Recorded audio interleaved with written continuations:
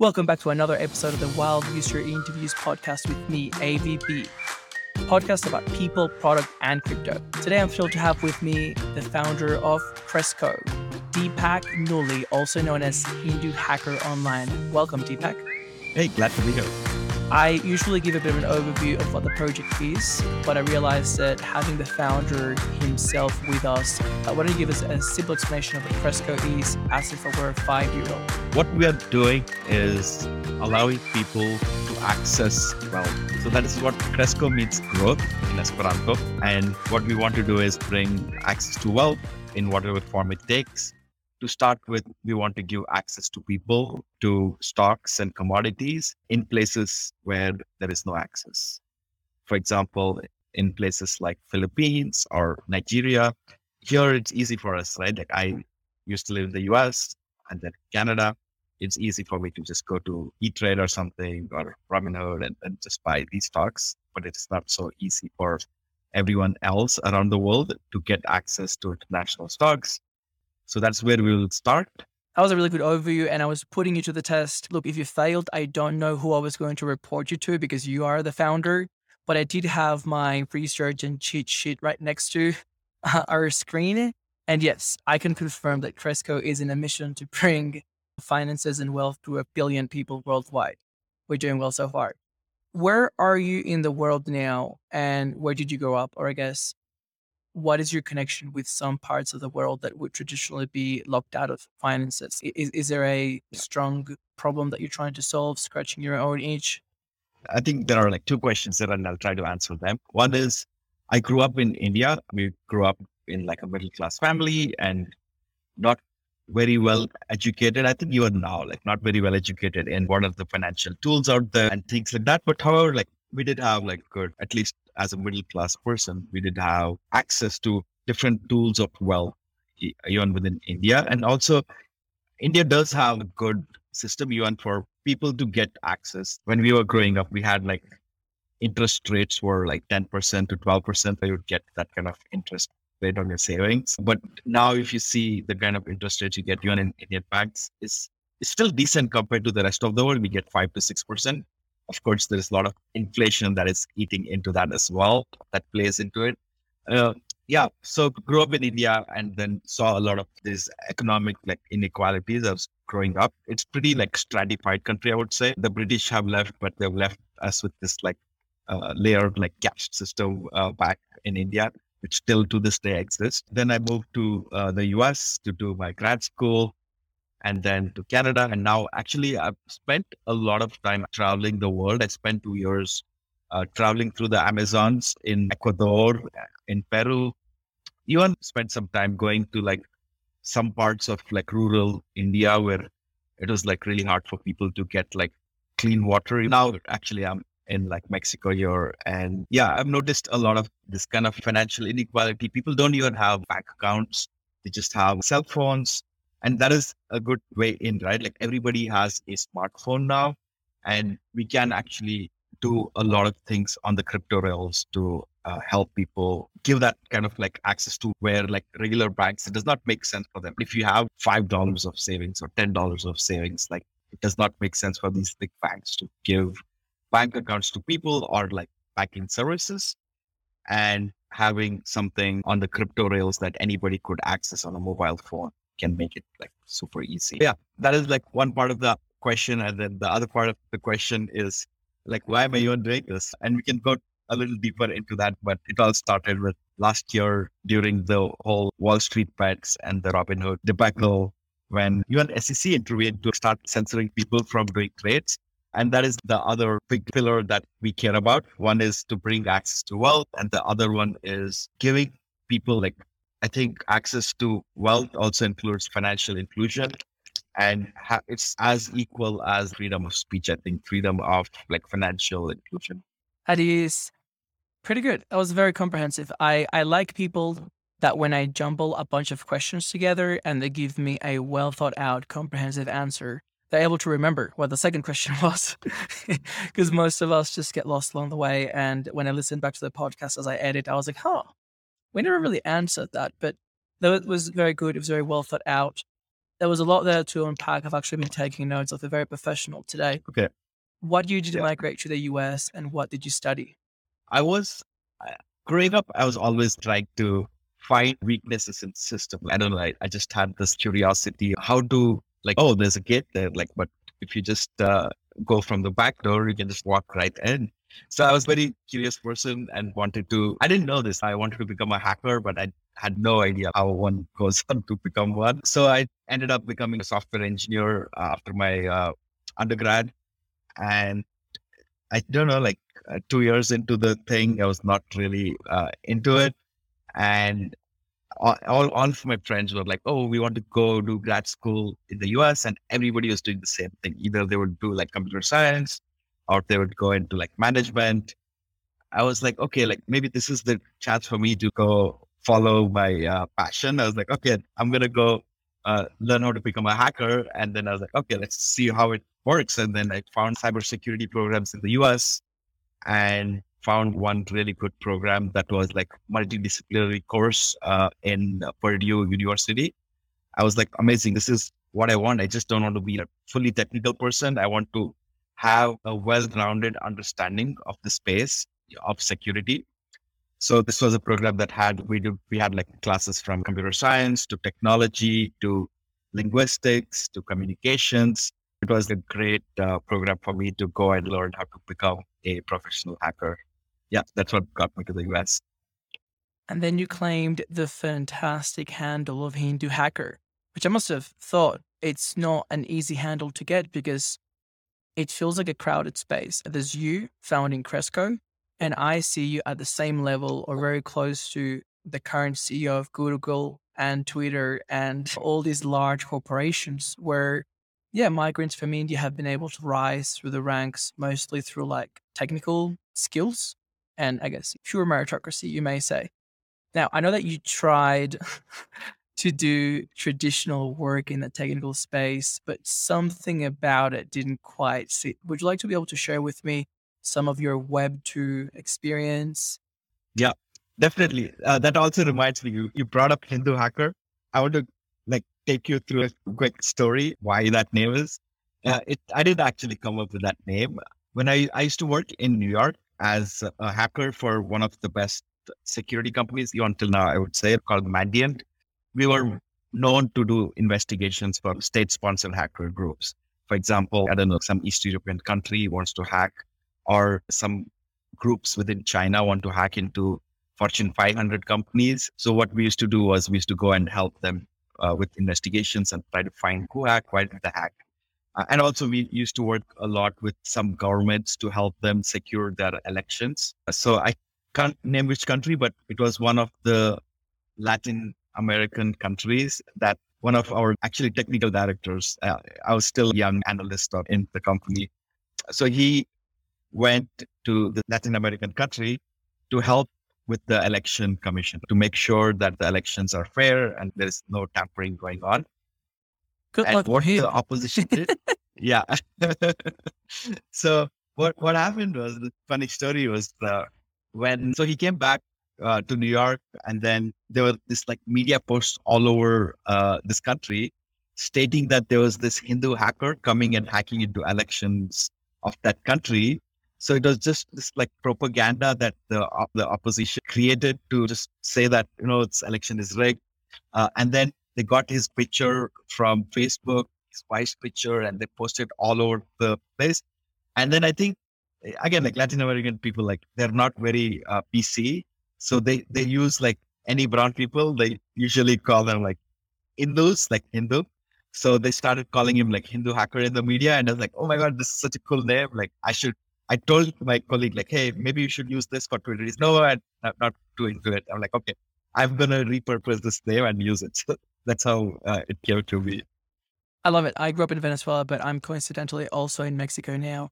And what you're saying is 100% spot on. There's something about this region where people are not very PC, but they're also not necessarily like bad intended, like they don't have like ill intentions. So there's definitely a bit of an element of like ignorance there or like oversimplification. Like you can bundle everyone from a region that loosely look the same as the same characterization. But what I like is when people are able to take these names or nicknames or descriptions and really own them. It reminds me of the time that this senator, Mrs. Warren, she used the term shadowy supercoder. And immediately all these people online were like, fuck yeah, I have a shadowy supercoder. So Yeah. I love that you own it. I think it is a great Yeah. description. And if there was a marketplace for handles, I'm sure that would be very highly wanted. Yeah. Like, I'm not even Hindu and I would Thanks. be considering buying it from you. I think, yeah, like to answer your first point, I don't think people are ill intentioned. It's not used in a derogatory way at all. It's just people are just like innocent. They use it like super innocently. Like it's never to put you down or anything like that. The fun thing about Hindu hacker is when I had that name, I get a lot of these people thinking that, oh, I'm a Hindu hacker. So a lot of these extreme Hindu people are like, oh, this is so cool. And then sometimes they even ask me to like hack into things. No, I'm a professional hacker, right? And then you also get on the other side, right? In India, we have a lot of like Hindu and Muslim kind of divide there, which is quite unfortunate. But I also get those extremists thinking that, oh, I'm a hacker who hacks Hindus. Like, so they think that I'm a Hindu hacker. Well, so it works out. I think both cases it works out in my favor. The nuance of English language. Yeah, there's something additional to that name, which is the alliteration. It's what superheroes use. You've got Peter Parker and all these other superheroes. So Hindu hacker. Even if you weren't like Hindu, I think that it just plays really well, the age starter. But anyway, with the name, you were about to spill the beans about your Web 2 experience working for a large corporation doing important work. Yes. Yeah. No, I enjoyed my time. When I started my career, it was amazing. We were like doing a lot of like great work. And I was in consulting. That meant that every 2 weeks, I would have a chance to go into a new environment. I have no idea how technology works. And I just had like sometimes 2 to 4 weeks to just 1 week, sometimes just 3 days to understand like how this technology works. And the rest of the week to just break this protocol or this technology. So we then it just made me like really good at, okay, like how to understand some technology as fast as possible. I don't need to know everything, but I need to know enough so that I can find the weakness and break it. So that is like my setting. And then I took a break. I was working in corporate America. It was really fascinating. Worked a lot with big corporations, some 3-letter agencies, small corporations, banks, media companies, all over the spectrum. But it's too much. So I took a 1-year sabbatical, which actually ended up becoming a 2-year sabbatical. And after that, I was like, I never want to go back to corporate America. So I started a small security consulting firm of my own. And I went back to my old boss and said, hey, I'm looking for clients. And he's, oh yeah, we're looking for somebody to help us out. So I went back and to help this client, which had like 80,000 employees all over the world. And I was helping them with their security incident response team. What that means is when you have such a big company, any incident that happens around like somebody hacking into the accounts, so it all gets bubbled up to us, and then we would go and respond and do investigations. Then I started seeing the cracks in this like Web2 world, right? It was just that there's so much politics, so much bureaucracy. It was not about the technical details or what's the right thing to do. It is more about politics and how you could get social capital based on anything that happened. Even like they had this huge, like this like cyber center, like with like about 15 different teams sitting in this, like the whole floor of this financial institution. And they were literally, there's one team that was doing only Excel. I was like, so if I wanted some work, like usually in my work, like I do everything, right? Some kind of information gathering around some hacker group out there. And I'm like, what is this hacker group doing? I think back then it was around Iran. There was I forget what it was. There's something around like Iran. It was like sanctioned or oh yeah. I think the US had just executed one of terrorists, and then they were like fearing that one of these countries will start attacking them. And then so what we do is then we try to find out which group usually does this and try to find information about them. And then we try to put up like defenses for this particular kind of attack that might come. So we were doing this, and I wanted some intel on this group. And there was an Intel team. Then I was like, hey, I need this Intel to get some context around this. Where can I find it? They're like, no, you give us a request and we will actually copy this data from our like database and put it in an Excel sheet, make it pretty and give it to you. Like, it doesn't like literally make any sense. There are literally like 10 people in this group. Just their job was just to do this, copy things from a database, put it in an Excel spreadsheet and give it to people, which I can do if you just give me a command line terminal. I can just do a grep search on this data. But no, you have to go through this kind of process. And I've heard this term a lot of times, like, oh, you have to stay in your lane. I think this is again, like maybe this is not just like part of like Web 2, but maybe a big Web 3 company may also have some kind of things like this. But I think I like the grassroots like movement of 3. But no, I was like very like disillusioned. After that, I was like, I don't care about this industry anymore. I don't care about Web 2. Why am I even here? Like, I've been in crypto for a long time. Like, why not just move my whole like work into Web 3? That's when I decided, okay, I'm just gonna my security company into Web 3 and see who's out there. And through that, I got introduced to the Celo ecosystem. It worked out pretty well. They were actually wanting to do a security audit of their validated nodes themselves. And nobody else had done it. I was like super excited. And I was like, okay, I can do it. So then I got in on there and then did that audit for that ecosystem. Then rest is history. Then that gave me a way in, and they were looking for somebody to build their security team. I was like, okay, right on. Let me help you guys with that. And yeah, that's how I got professionally into Web3, even though I'd been in Web3 since 2013. But this was my first time getting into it professionally. Nice. Going back to working for Web2, I think that the first thing I'd like to clarify is that if anything, Web2 as in technology is a little bit better, because a lot of the things that you've mentioned, especially around politics, are very common in what I would call like the real world. I've got the great privilege of having attended a great university in Australia. I am what's it called? A member of the court, an Australian lawyer. And yeah, most of my friends in real life are consultants, accountants, lawyers, doctors. The frustration that they feel in their careers is very similar to what you describe. It's having very smart people being vastly underutilized in roles that they're not really needed. And I think that part of that is diminishing the roles to something very specific, very repetitive, very monotone. Inevitably, you start getting a lot of inefficiencies, which takes me to my next point.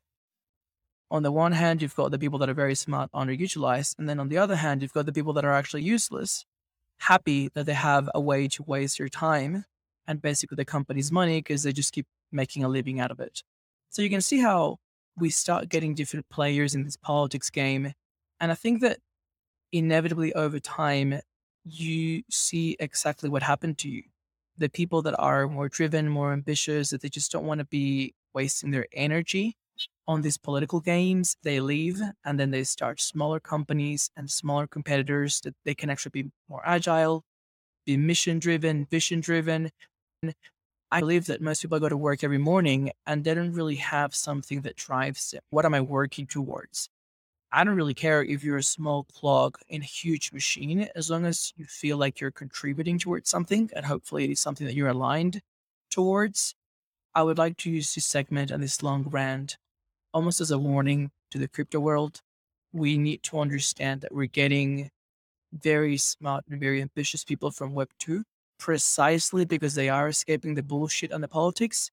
And if we start engaging in that bullshit and politics in the Web 3 world, we're going to start to see people keep breaking off to do smaller things that are manageable, or we're just going to keep alienating people and they're going to go back to Web 2. We could potentially halt an entire movement. Yep. And also, I think crypto is giving the individual the power back. I think what has happened is we're still following the whole 9 to 5 system that was created during the industrial age when you had to make these like widgets in these factories. You had to go at 9 and have these like economies of scale to build like thousands or millions of this one widget. But we have now already entered the IT information age since like late 90s, early 2000s, and we're still behaving as though we are still in the industrial age, which we are not. And I think I think COVID has accelerated a little bit, along with crypto is now you can work from home, you can be an individual player or you can join the team, but still like you can still make a living. Crypto started this even before the whole COVID restrictions and remote work. You have remote teams working all over the world. And now you see people who are working like multiple projects, right? Like, oh, you're like an analyst for VC firm, you're contributing to code on this project, you're contributing to code on that NFT project, and you're even in anon and like doing like random like trolling on the internets. So yeah, I think this has given a lot of opportunity to people, and I think this will only continue from here. And this is a fascinating, perfect segue. We could not have timed this better if we tried to go back and talk about the middle class, because I think you're 100% correct. The technology, and especially crypto, because it is so open and permissive, we are enabling a new way of working. We could recruit from anywhere in the world. People can learn resources online. It is much more collaborative. I think because there is so much to be built, competition could potentially be healthy, although there are some psychos out there. But this brings me back to the middle class point, because I also grew up in a middle class family. What does it mean? My parents were professionals. They had an income, and the income was relatively good. There are two problems that affected us, and I think would probably affect most middle class families around the world. The first one is, at the time, we couldn't really escape the macro picture. So if your country is going downhill, as good as you can do, you're still capped by the country, falling off a cliff. But then the second element, which gets us much closer to Cresco, is financial literacy. It is very different to have an income than to be able to invest that income and then have, passive income streams and be able to diversify. And there's so many things that you can definitely start to see the difference between. Okay, I'll start again. So if you take that framework, I would basically define the middle class as people that are smart and capable and have an income, but because they're lacking that financial literacy aspect, it's not like they're illiterate, but they're lacking the sophistication or the access to it. That still holds them back from reaching the next level. And this contrast is most interesting when you see the opposite. People that may not be as highly qualified as an engineer or a doctor, so they may not have that level of income, but because they have the financial literacy, they're able to leverage and play their cards, and it's just a different game. And it can actually yield much more disproportionate results, is what I'm trying to say. So I think that bringing the two together is huge. The first one would be around education, which I'm not entirely sure if Cresco would be covering or how much of that end user experience you guys want to cover. But the access part is something that really strikes me, because once again, growing up in Venezuela, and by the way, even in Australia, if you want to trade foreign stocks, in Venezuela, we don't have a stock market. It's a joke. It's like 3 companies and it's all manipulated. And in Australia, we do have a local market, but you may want to participate in foreign markets as well, particularly in the US. It is incredible how expensive it is. I think that in recent times, there are more competitors which are trying to compete on that front. But overall, if a country like Australia still has barriers of access, what's left for the rest of the world? To make matters worse, this is if people want to invest. But even if you focus on like everyday financial services, there is a really shitty paradox, which I'm really happy to see people like yourself addressing, whereby the more in need that people are, the higher the fees and the more expensive the service. Like I got into crypto because of that problem. Remittances, my parents sending money to me in Australia, and then I send money to them now. And I just couldn't believe how some companies, most of the profit comes from the remittance passages or the remittance routes between or to low income countries. Like you're sending money to your family that you've worked really hard and that you've saved, and they can take up to 7-10%. Like it's really, I'm not going to say it's criminal. It's a free enterprise. It really is up to us to rise up to the challenge and build something better. But it is something that has to be said, that people may have thought it was normal because it was nothing else. And I guess that getting money, it's always good. But this is where I think we need to be much more vocal on actually technology does create new opportunities, and especially technology like crypto, where you completely replace the railways or the core components. It enables you to basically overcome some of the challenges you've mentioned before around cost of traditional institutions. I think you're right? I think education plays a big role for Cresco as well. So what we are doing is we don't plan to we're not spend any like time doing any marketing. So we are a community first project where we have been like the way we our marketing is by just educating the community about, hey, what are the DeFi tools out there?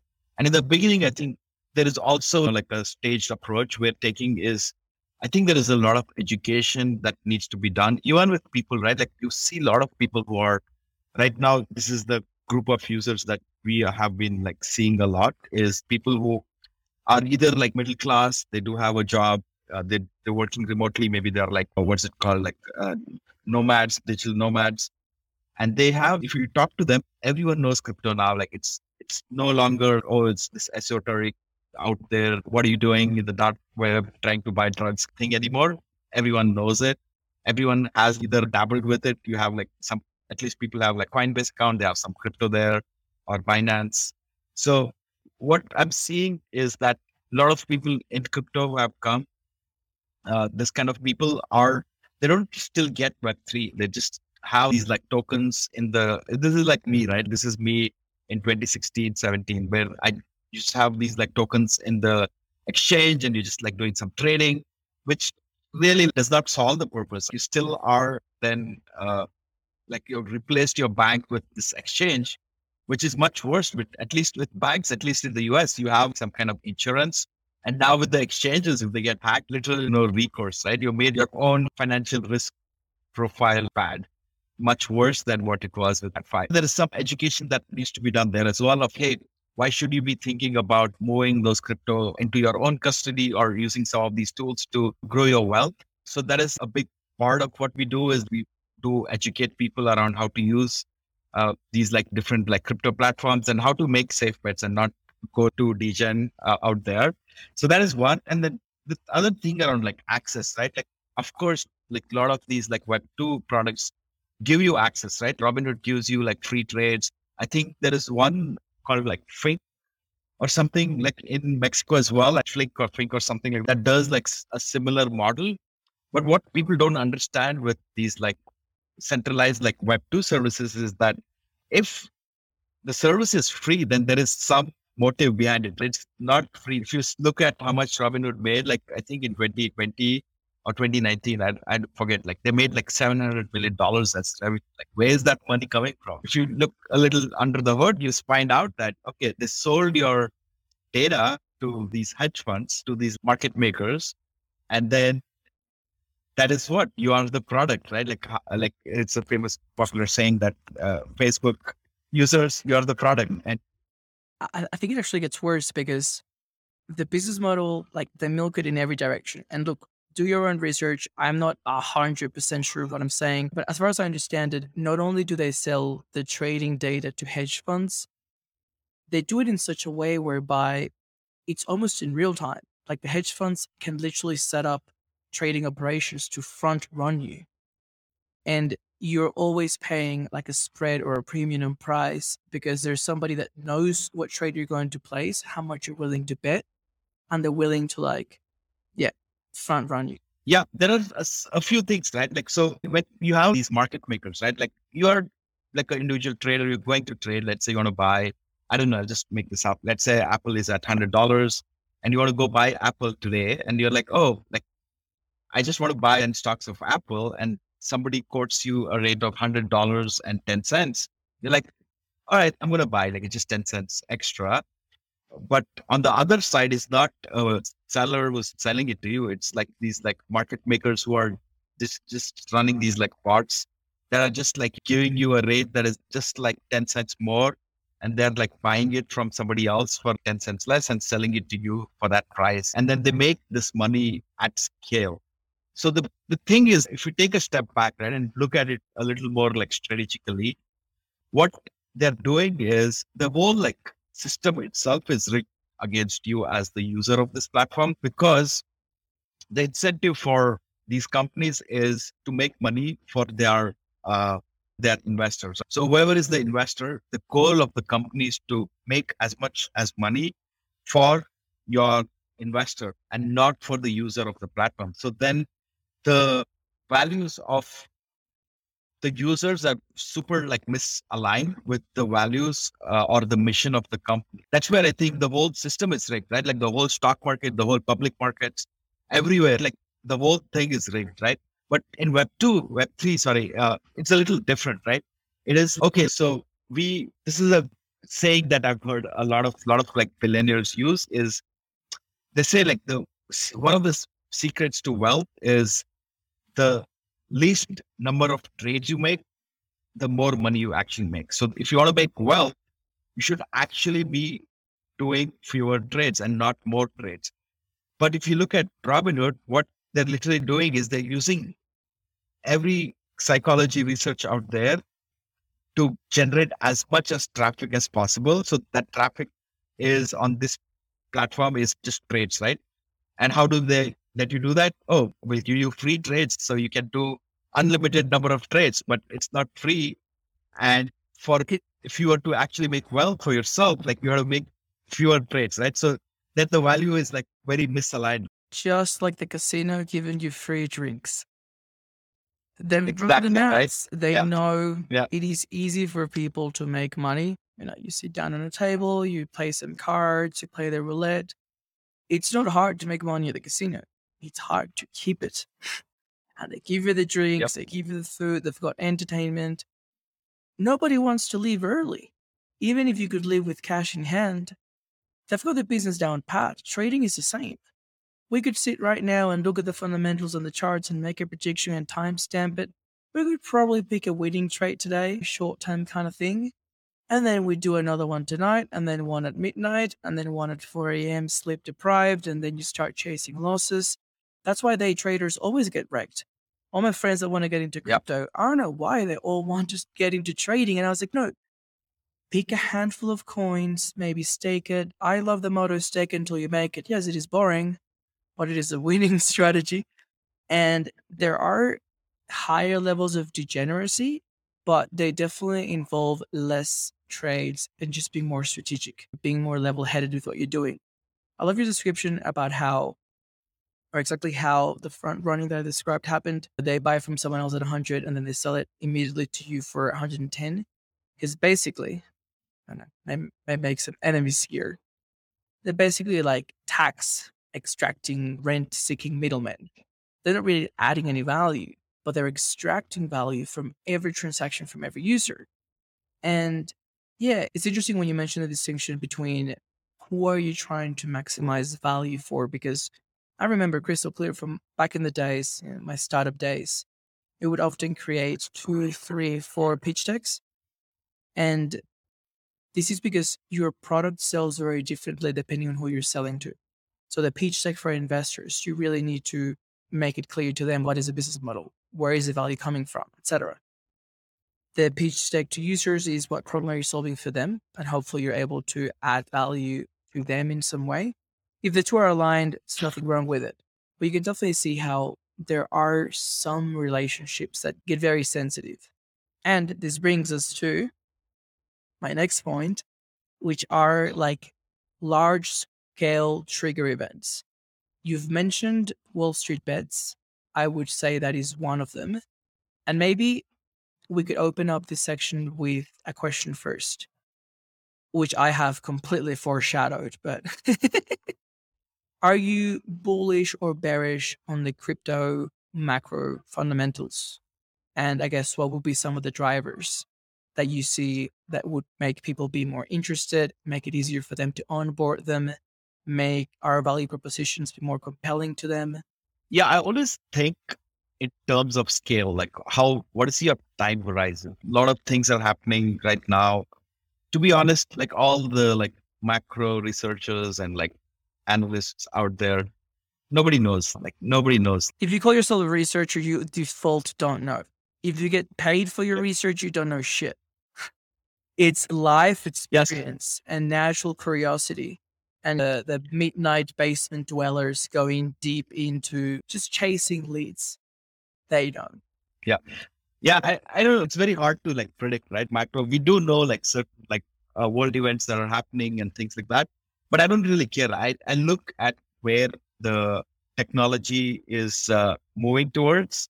I'm like super bullish on this crypto revolution, the Web3 revolution, whatever you want to call it. I think this is like the next stage, and we will discover what crypto is about in the next like decade, 2 decades. I think it'll be like how we had 2001, 2002. People are talking about the internet, and you had no idea like how big it was going to grow. And now we see, can't imagine your life without internet. I remember like my dad used to be like, why don't you go outside and play? What are you go on our like bicycles to these like cyber cafes to check the internet out and chat with people all over the world on these like, IRC chats? And I mean, like that we had no idea. We didn't have any idea like how it would be. So if you extrapolate that for Web3, it's gonna just be out there. And I think that going back to our like earlier discussions around Web2 versus Web3 kind of model and where are the incentives? I think Web3 at least brings these alignment of the incentives little closer to the users. For example, Cresco, right? Like we're building this product. Of course, we do have investors, but eventually the owners of this project are the community, right? If we do a good job at designing our like tokens in the right way, then the community owns like the majority of the tokens, and the community is also the user of this platform. Then we can make these decisions that are very much aligned. For example, like we are like fully like our value is to be like long-term focused. We think long-term all the time. Personally, in my investment thesis is always long-term. When I buy something, I decide to hold it for the next like 5 to 10 years. That's the horizon I'm looking at it. And we can do the same thing with users, right? We can be like, okay, we are aligned with you guys. And I think long-term is the way to go. And we can actually incentivize people to make the right things, right decisions, and make them, like give incentives for people to take these long-term decisions. And we're not very like then like there is no pressure from a third party that is trying to make money. Here, all the parties are like super aligned. We as developers are aligned with the users who are also owners of this network when it gets launched. So then it brings a lot of these values and values alignment with all the parties that are involved, especially with the users who are actually making the work. There's three things that I want to touch on there. The first one is life before the internet. And honestly, maybe that should be an entire podcast series of its own. What I really enjoy is that you can almost, with a higher level of accuracy, tell like someone's age or when they grew up by their memories of life before the internet. So anyway, that was a nice trip down memory lane. I remember my mom picking up from school and we had the first broadband modem, which was like insanity. Like I couldn't believe it's not incremental. It was like an exponential improvement. Like I still remember the fights in my house over the phone line and connecting with this shitty internet connection. And it made these weird noises when you connected. And there was nothing to do online, but it was so much fun to be there. And my funniest memory is I was like 12. I was like very young, but I was also prolific on these like cars forum, and I just spent hours talking to people and explaining them about cars and Toyotas and Subarus and shitting on American cars. And if people have seen my posts on the Near Governance forum, some people may say that nothing has changed. But anyway, my mom was like, what are you doing? Like, you're like decades away from driving. But anyway, long story short, the internet has been amazing. And that is a really good segue into the second point, which is I completely agree with you that it is impossible to predict the future, and it is borderline a waste of time to try to be, too predictive in that sense. What I do see, and I'd like to know whether you see the same, is a few years ago, 2016, 2017, it was a mix between what is the problem that you're trying to solve, like why do we need this? The current thing was fine. And the natural consequence of that thinking was what you're doing must be addressing something, which is actually hard to do now because it's late. So you're trying to bypass it. And I guess that we're extremely lucky that the world is a very big place And there are a lot of people that not only did they know that we needed different infrastructure and that we were addressing real problems, but they actually experienced it themselves. So in many ways, this is a gift to the West that while they were blissfully unaware of this very convoluted pile of problems that were boiling up, there were people that were already building. So I think that what we've seen in the last 2 years, maybe 3 years, is event after event that have casted a spotlight into some of these issues. You may say censorship, you may say COVID response, you may say financial markets manipulation, central banks printing money. There are so many narratives happening now that even though some people may try to capitalize on them from a political angle, because they're playing old games and trying to change or size political power or maintain political power, what I think all these narratives have in common is a distrust for traditional institutions. And I think this is our opportunity to say, yeah, no shit, we've been saying this for a decade. We're building a system or we're building railways where you don't have to trust us. You can't trust the system as a machine. It can be audited, you can inspect the code, it will execute independently. And I think this leads to my third point, which is the ownership of these decentralized platforms. Some people confuse it with like communism, the people own everything, but it's actually different. It's when you introduce these platforms that are indeed quasi-independent from the people building them, and they're designed in that way to embed trust into the code and the computing nature of it, then you have the question of, well, who controls it? There has to be a way to improve it, to manage it, to make sure that it keeps growing. So most protocols, and I think Fresco falls in this category, and I'd love for you to expand on that in a minute. What most protocols do is they design ways to transfer ownership of these tokens over time to the users or people that would be aligned with the mission of the platform. And this is super interesting because we've never done this before. And so far, the early experiments is we end up having about the same levels of concentration in ownership as in the Web 2 real world. I think that just says more about human nature. Like if we design a system that fairly distributes something and people have the freedom to sell it potentially at a profit, that's up to them. Like we can't blame the system. We can't blame the distribution mechanism. There is always an element of education and people understanding the power that the tokens confer and maybe the potential future of them. But I do think that it is super interesting that we're presenting an alternative to the system that people are starting to realize is increasingly broken. And I don't think a lot of people have made that connection yet. So I think that was where my question about, are you bullish about the future of crypto and how can we start blending in the crypto and the centralization narrative into more people's everyday life? So I'll start with I think one of the good things about crypto, right? I think it was again, right now, it is not as wild as Wild West back, I don't know, when 2013, 2014 time era, when I got into it. It was savage back then. If you absolutely savage. It was savage. It was savage. And then the whole ICO craze came up in 2016, 17 time frame, and it went like ape shit. But it actually, if you actually were smart enough and actually had a way to find the good teams, what it allowed you to do was get right at the ground floor, right? Ground floor and participate. You had a choice or you had an option to recognize the right teams, recognize the right projects, and recognize and say, hey, I want to be part of this ecosystem. And you didn't need to have, I didn't have any VC connections. I didn't know any VCs, but I, as an individual, could do my research, go and buy Bitcoin, go and buy Ethereum, pretty soonish, right?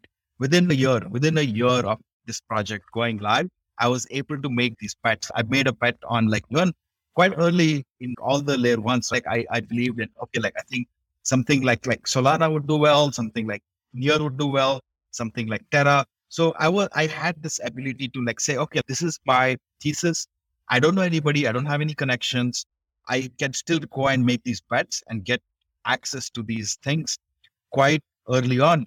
But that is not true in Web2. If you want to get access, right, when did, let's say SpaceX, right? I'm so excited about this project, right?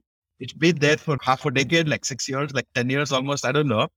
But by the time it actually goes public, right, there's so much value. Of course, there'll be still value to be captured after the project goes like public, but imagine the kind of returns like somebody who got in at the seed stage of SpaceX would make versus when it actually goes live. So that is missing. So that is the thing that Web3 brings us. But unfortunately, right now, like I think it's getting like a little harder with like regulations and you still, but there's still that opportunity. You want, instead of waiting for 10 years for something to go public, maybe we'll go public in 1 year or maybe 2 years. Even after that 2 years, even though now with some regulations, only institutional investors are investing in this like early rounds, there's still so much scope that if you believe in something or if you can make a bet, you still have this kind of like ability to get access to this quite early on.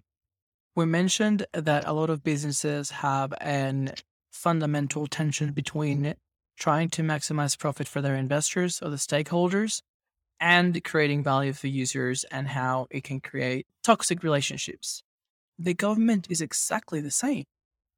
When they come out with a narrative and they say, we need regulation to protect, fill the blanks, who are you really trying to protect? And this is why we have this podcast, and this is why we've got a YouTube channel, and this is why we host our own conferences and we have hacker houses. We need to have the ability to, I don't want to say control the narrative, to be part of the narrative and to express our point of view. Because the truth is, the government is trying to protect old money. All the systems that were there in place and that have built relationships like the ones that we have described, exploitative, rent-seeking middleman relationships where there's very little innovation, all the value created in the last 20 years from tech companies, it was allowed to happen because the money was captured at the Wall Street level. They didn't foresee that the founders of those companies were going to become the real powerful people in society, despite the money. They have the fucking brains and the talent, and they have the ability to inspire people to follow them. I think people are shitting themselves about Elon Musk now. It's not his money. It's his ability to execute that very few people have. So I think that when we start taking these over to the crypto world, crypto rewards curiosity. When you remove all the barriers of access, we actually have a system where we encourage people to be critical thinkers. Are they all smart? No. Are some people going to get wrecked? 100%. But we are creating a system where we remove the nanny state government or these trusted experts that they have been vetting information for us for decades. And in doing so, actually protecting someone else. And by the way, this happens in every industry. Like I'm into the biohacking movement. Once you start digging deeper, it's every official government policy. It's almost deliberately designed to hold people back. All the outliers have one thing in common. They are either leeching off government or doing the exact same opposite as the government says. So I think that crypto in that sense has immense opportunity to encourage people to really go out there, do their own research, access opportunities, like all the doors are open. But also we have the challenge of we need to own our narrative. We need to make sure that we're not perceived as creating a nation of rebels, like domestic terrorists label is 100% coming. We need to make sure that we're creating a narrative of, no, you are the corrupt ones, or here are the specific problems that we're trying to address, and this is a specific solution that we're trying to provide for the specific users. Like, I think more transparency is good. I think that more communication around certain topics is good. And I'm really excited to see projects like Cresco going beyond what could potentially be endless shit fights on Twitter and presenting, look, this is a real product. This is what it does. This is how you could use it today. And that's what I'd like to learn actually about now. Where are you at in product development? Before we get there, I do want to answer the other part of it. How is like the models that we're building, right? How are the governance structures different? And how do we not evolve into this like socialist regimes model within crypto systems, which I don't think has worked. So I think the difference here is that a well-designed like crypto system has different actors, and the job of like the designer of this system is to ensure that the token economics is designed so that all the actors, right? Like if you take layer one, like there you have, for example, like validators or miners on one side, you have market makers on the other side, you have the developers of the project on the other side, and you have people building on the project. So having a way to have the right incentives for all these actors is like critical to have a good system. Just because you say, this is the other thing I've seen, just because these projects say they're Web3 does not mean they're Web3. I've seen so many projects that are just like Web2 projects with a token attached to them, and they call themselves like Web3. That is not. I think people will be up for a good surprise like 2 years or 3 years down the line when all these projects start failing and people are like, will not know like why, because I can see it right now, like people are not designing these systems in terms of like Cresco. Like there are a few actors, right? Like this is our job to make sure that all these actors within this protocol are aligned or incentivized properly. I would say for a synthetic asset protocol, usually it applies to other DeFi projects as well. I would say like the developers, like we are the developers of this protocol. We've designed it in the early days. We are the leaders in the beginning. I think this is the other thing, like you can't r- create anything without having somebody to lead it. If nobody's leading it, like there's no direction. So somebody has to show the direction. Of course, in the early days, we as developers will have a lot of direction to say of how it goes, and we will create this community. We already started creating communities around our project. And then I think we have, even without going with being live, we have a pretty big and well engaged community. So that is the other part, right? So you have the developer team, you have your community of users, and then you have other people in our network, at least for people who are doing market making or creating these synthetic assets. Then you have other participants within the network, like liquidators and things like that. So these are different agents within this protocol. And we have to design a system that makes sure that all these people are well incentivized and aligned. Actually, I had written systems design before, I think when you were talking about your education or something. And I love that the systems thinking and systems design is coming up again in the context of tokenomics, because I think that's actually a really big shortcoming of living in a nanny state and society where everything is curated and catered for you. And we discourage people from thinking and questioning. Once people come to crypto, at least if they want to be builders, and most certainly if they want to be able to assess projects by the merit and the potential early on, you can't just dip your toes. Like you have to go all in and really dive deep into these complex adaptive systems. You need to have a really good understanding of who are all the players, what are all the variables, what are all the potential different outcomes. I think we have a challenge with creating and nurturing societies that are unable to comprehend and create these complex adaptive systems. And by the way, this is where a lot of these conspiracy theories go.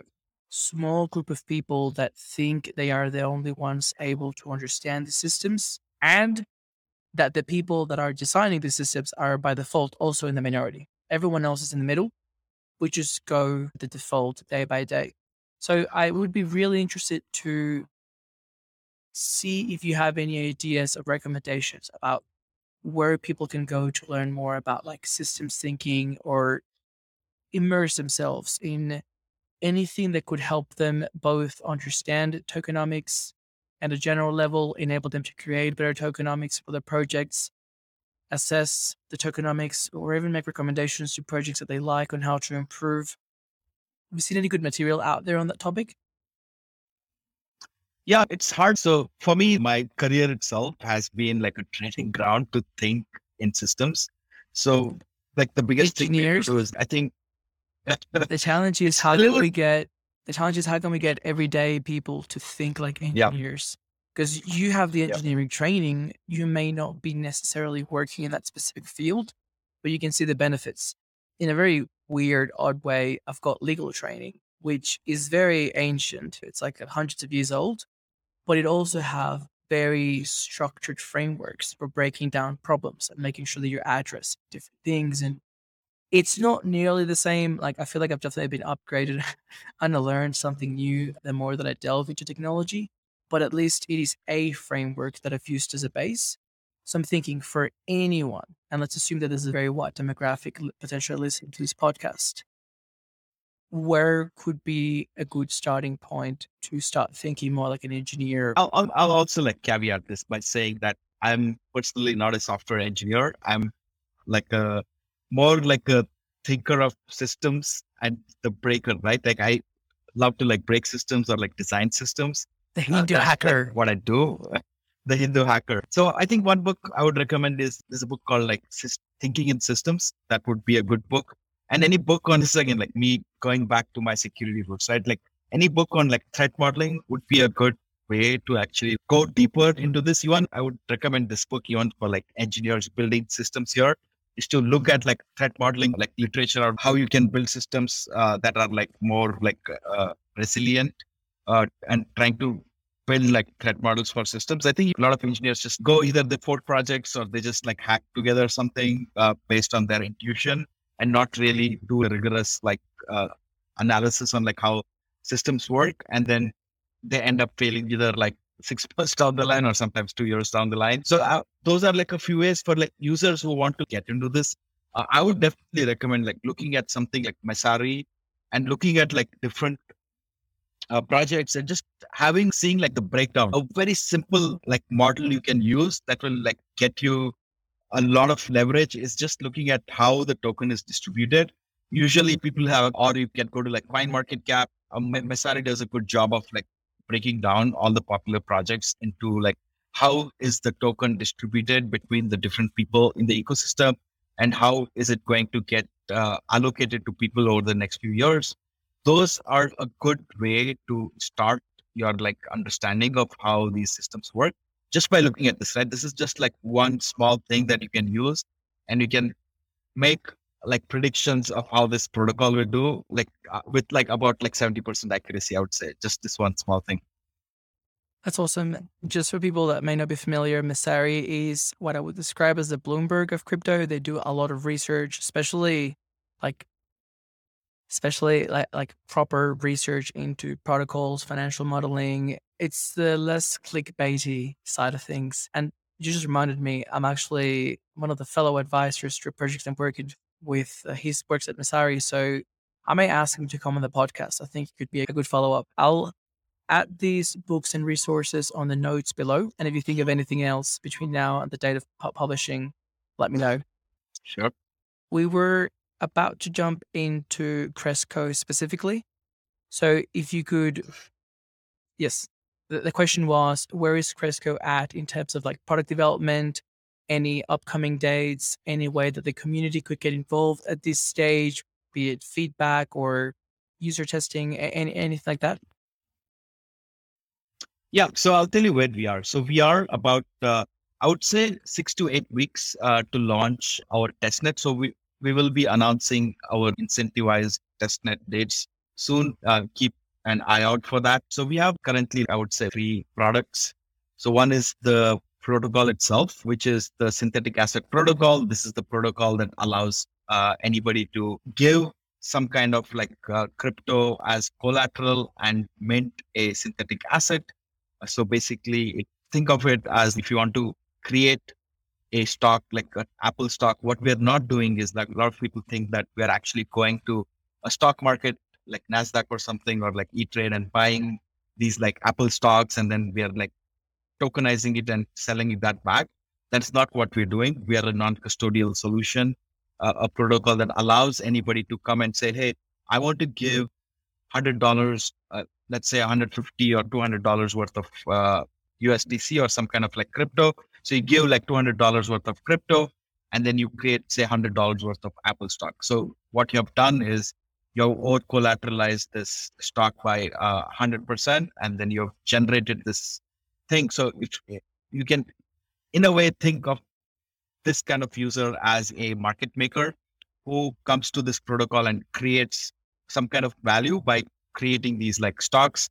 And what they can then do is take that $100 worth of Apple, add another $100 of, let's say, like some kind of like stable coin and put it on an AMM.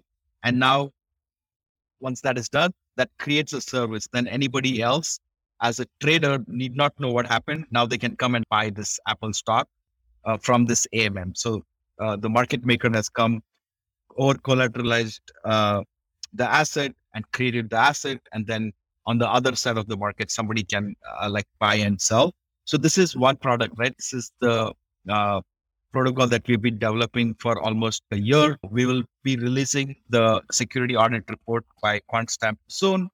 But right now we have made our GitHub public. If you go to our Twitter handle is Cresco FI. So that is Kresko FI as in finance. So Cresco FI. And our website is also at cresco.fi.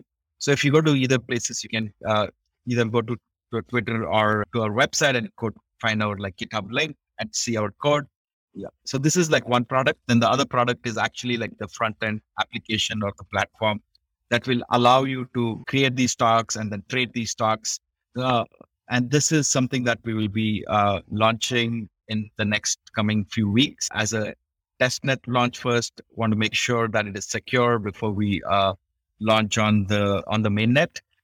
Great approach. Yeah, so those are like two. Yeah, I'm fine with that. I'm happy to wait.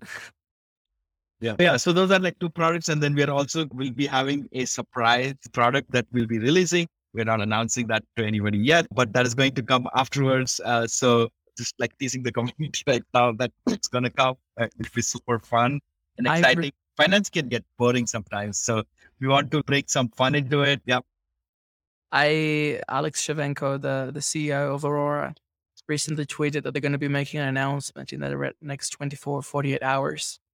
And somebody left a comment that I think aptly captures this moment. It says, "Crypto blue balls are the worst." You are definitely teasing us here, sir. It is really good to know that you've got two products close to launching and one secret one coming up next. So in case you did not have enough for the first two, there's more to come. There's just one thing. I'm relatively new to this world, so I'm going to assume that people listening may have similar questions and just put myself out there as a complete beginner. It may help me to understand or deepen my understanding of these concepts. Maybe if we could draw two parallels, the first one with the traditional financial world and how derivatives work in that world, paper synthetics, you may call them. And then also, and perhaps most relevantly, if there are any examples of other projects that have been doing this in the crypto world so that people can have maybe a reference. I think DYDX may be on that category. And I know that you guys do some things differently. So this would be an improvement or an enhancement on some of these other protocols. Yeah, sure. So in the traditional world, right, there are a lot of these like esoteric things that you can do, and they're not very accessible to people, right? You have this like smart contract. Their version of the smart contract is like these like stacks and stacks of like paper. If you watch this movie, The Big Short, right, during the 2008 like financial crisis, that's literally what they did. If you just watch that movie, that's the guy who wanted to like short the housing market. So they create a derivative to like do that, but you need to have like access to these like bankers and millions of dollars to write these esoteric derivatives. Of course, there are other, you can even consider options as like some kind of derivatives, futures and options as well. There's a fantastic episode between Tim Ferriss and I am pretty sure it is Peter Attia. He was approached to be, I think he was like the chief science officer or some role. He's a doctor and he was approached by the Theranos lady, Elizabeth Holmes. And he had a few meetings and something was really sus. I think he actually worked there for a little bit. And then he left because he knew it was just complete horse shit. And he says that he could have made a ton of money, but he didn't know at the time of options.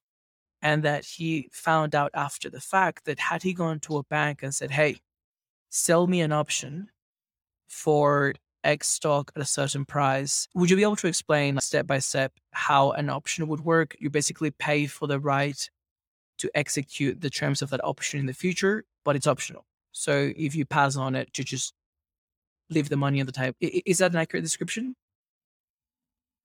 So the options, there are two sorts of options, right? Like there's a call and a put. So the call option is when you are saying that the stock price will go up, and a put is that it will go down.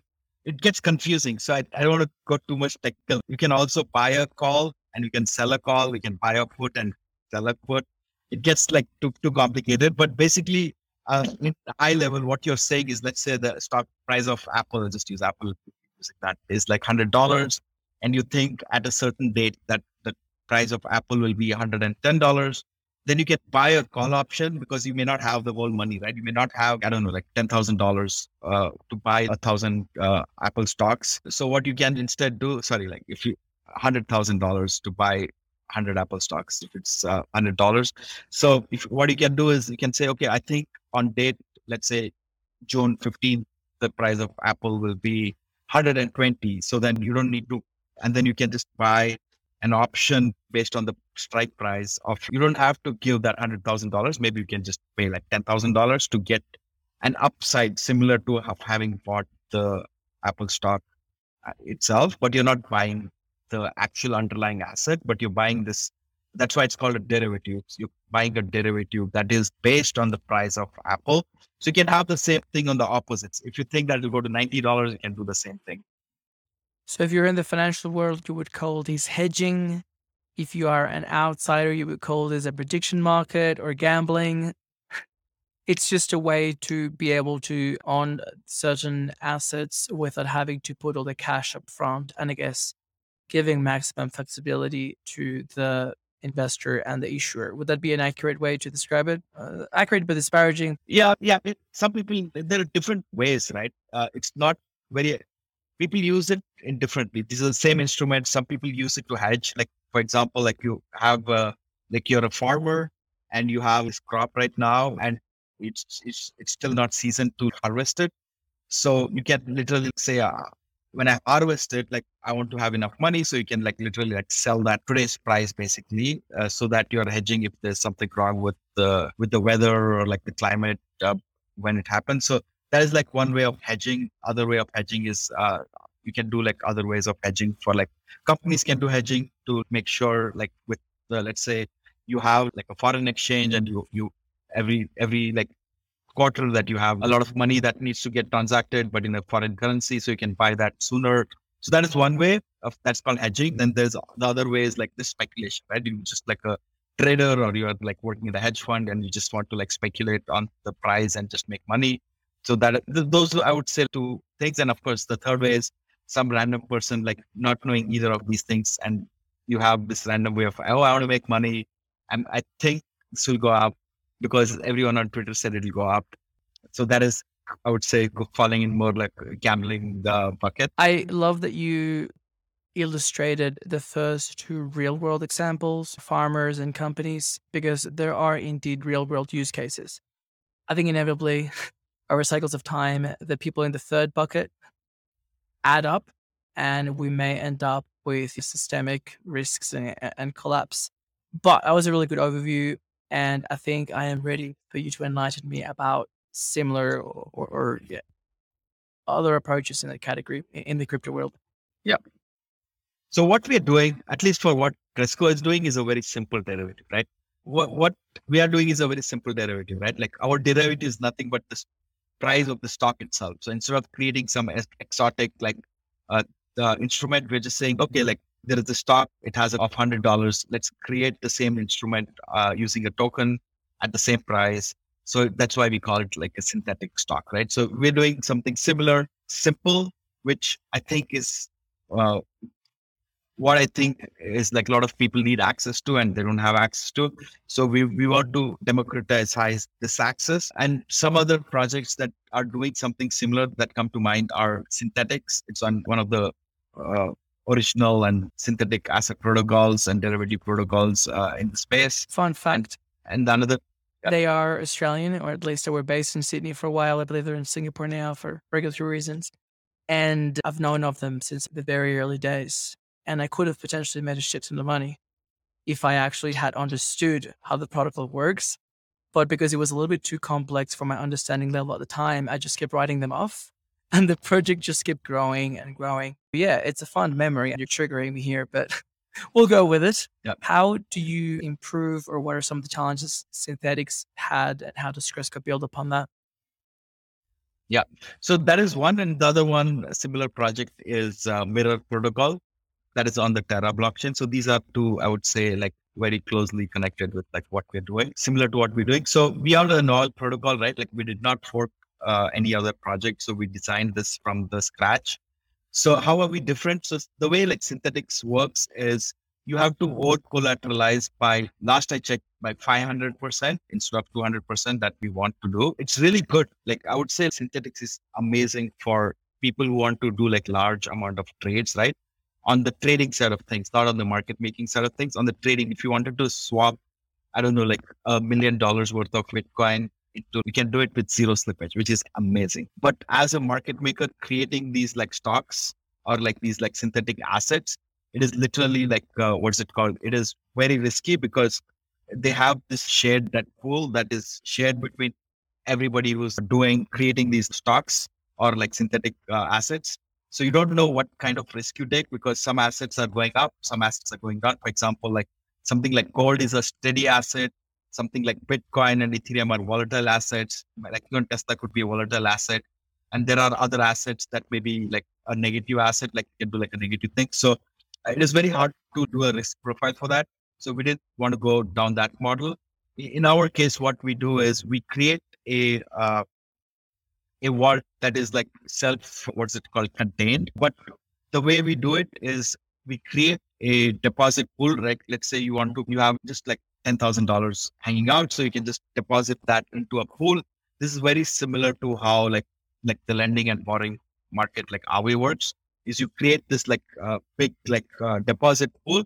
And then you can borrow out these like synthetic assets. Let's say you have deposited like $10,000 worth of USDC, and then you can borrow, say, $5,000 worth of a Tesla stock. So your over collateral is by 200%, not 500%. So it's capital efficient. And then you can then go and create liquidity out of it. And the other like advantage we have over, let's say, something like a mirror is that we can create multiple positions out of the same basket of deposits that you have done. So for example, I could borrow like Tesla, I could borrow like Apple, I could borrow like maybe like synthetic like Near out of that one basket. In terms of how it is easier compared to like Mirror is that in Mirror you'd create like three different positions to create these three different assets. In terms of like Cresco, we just create like one deposit pool and we borrow out of it.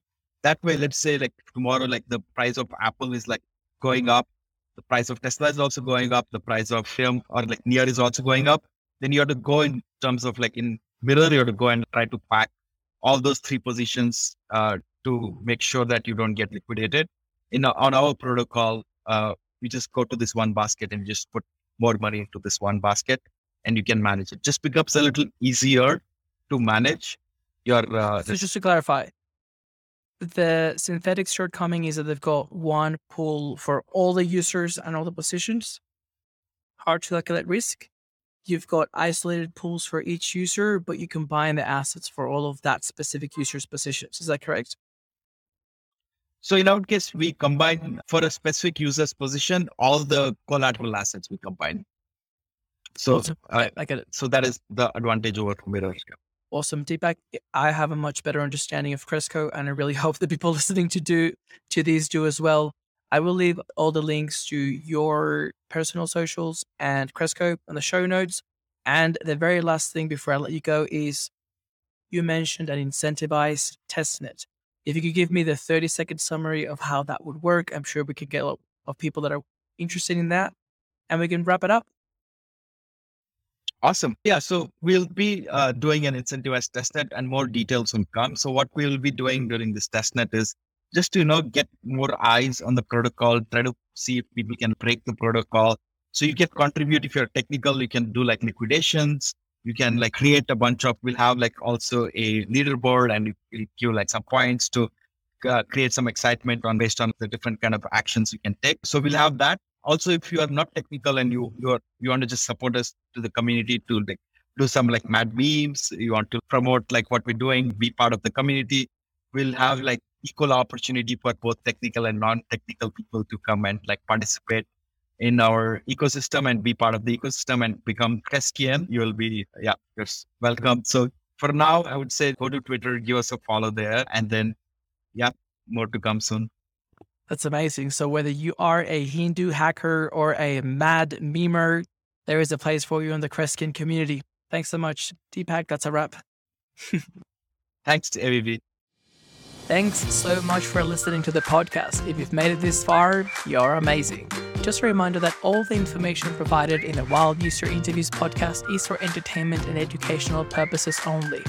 Nothing in this podcast should be taken as investment advice, and you should always consult a licensed professional if you want to deploy money.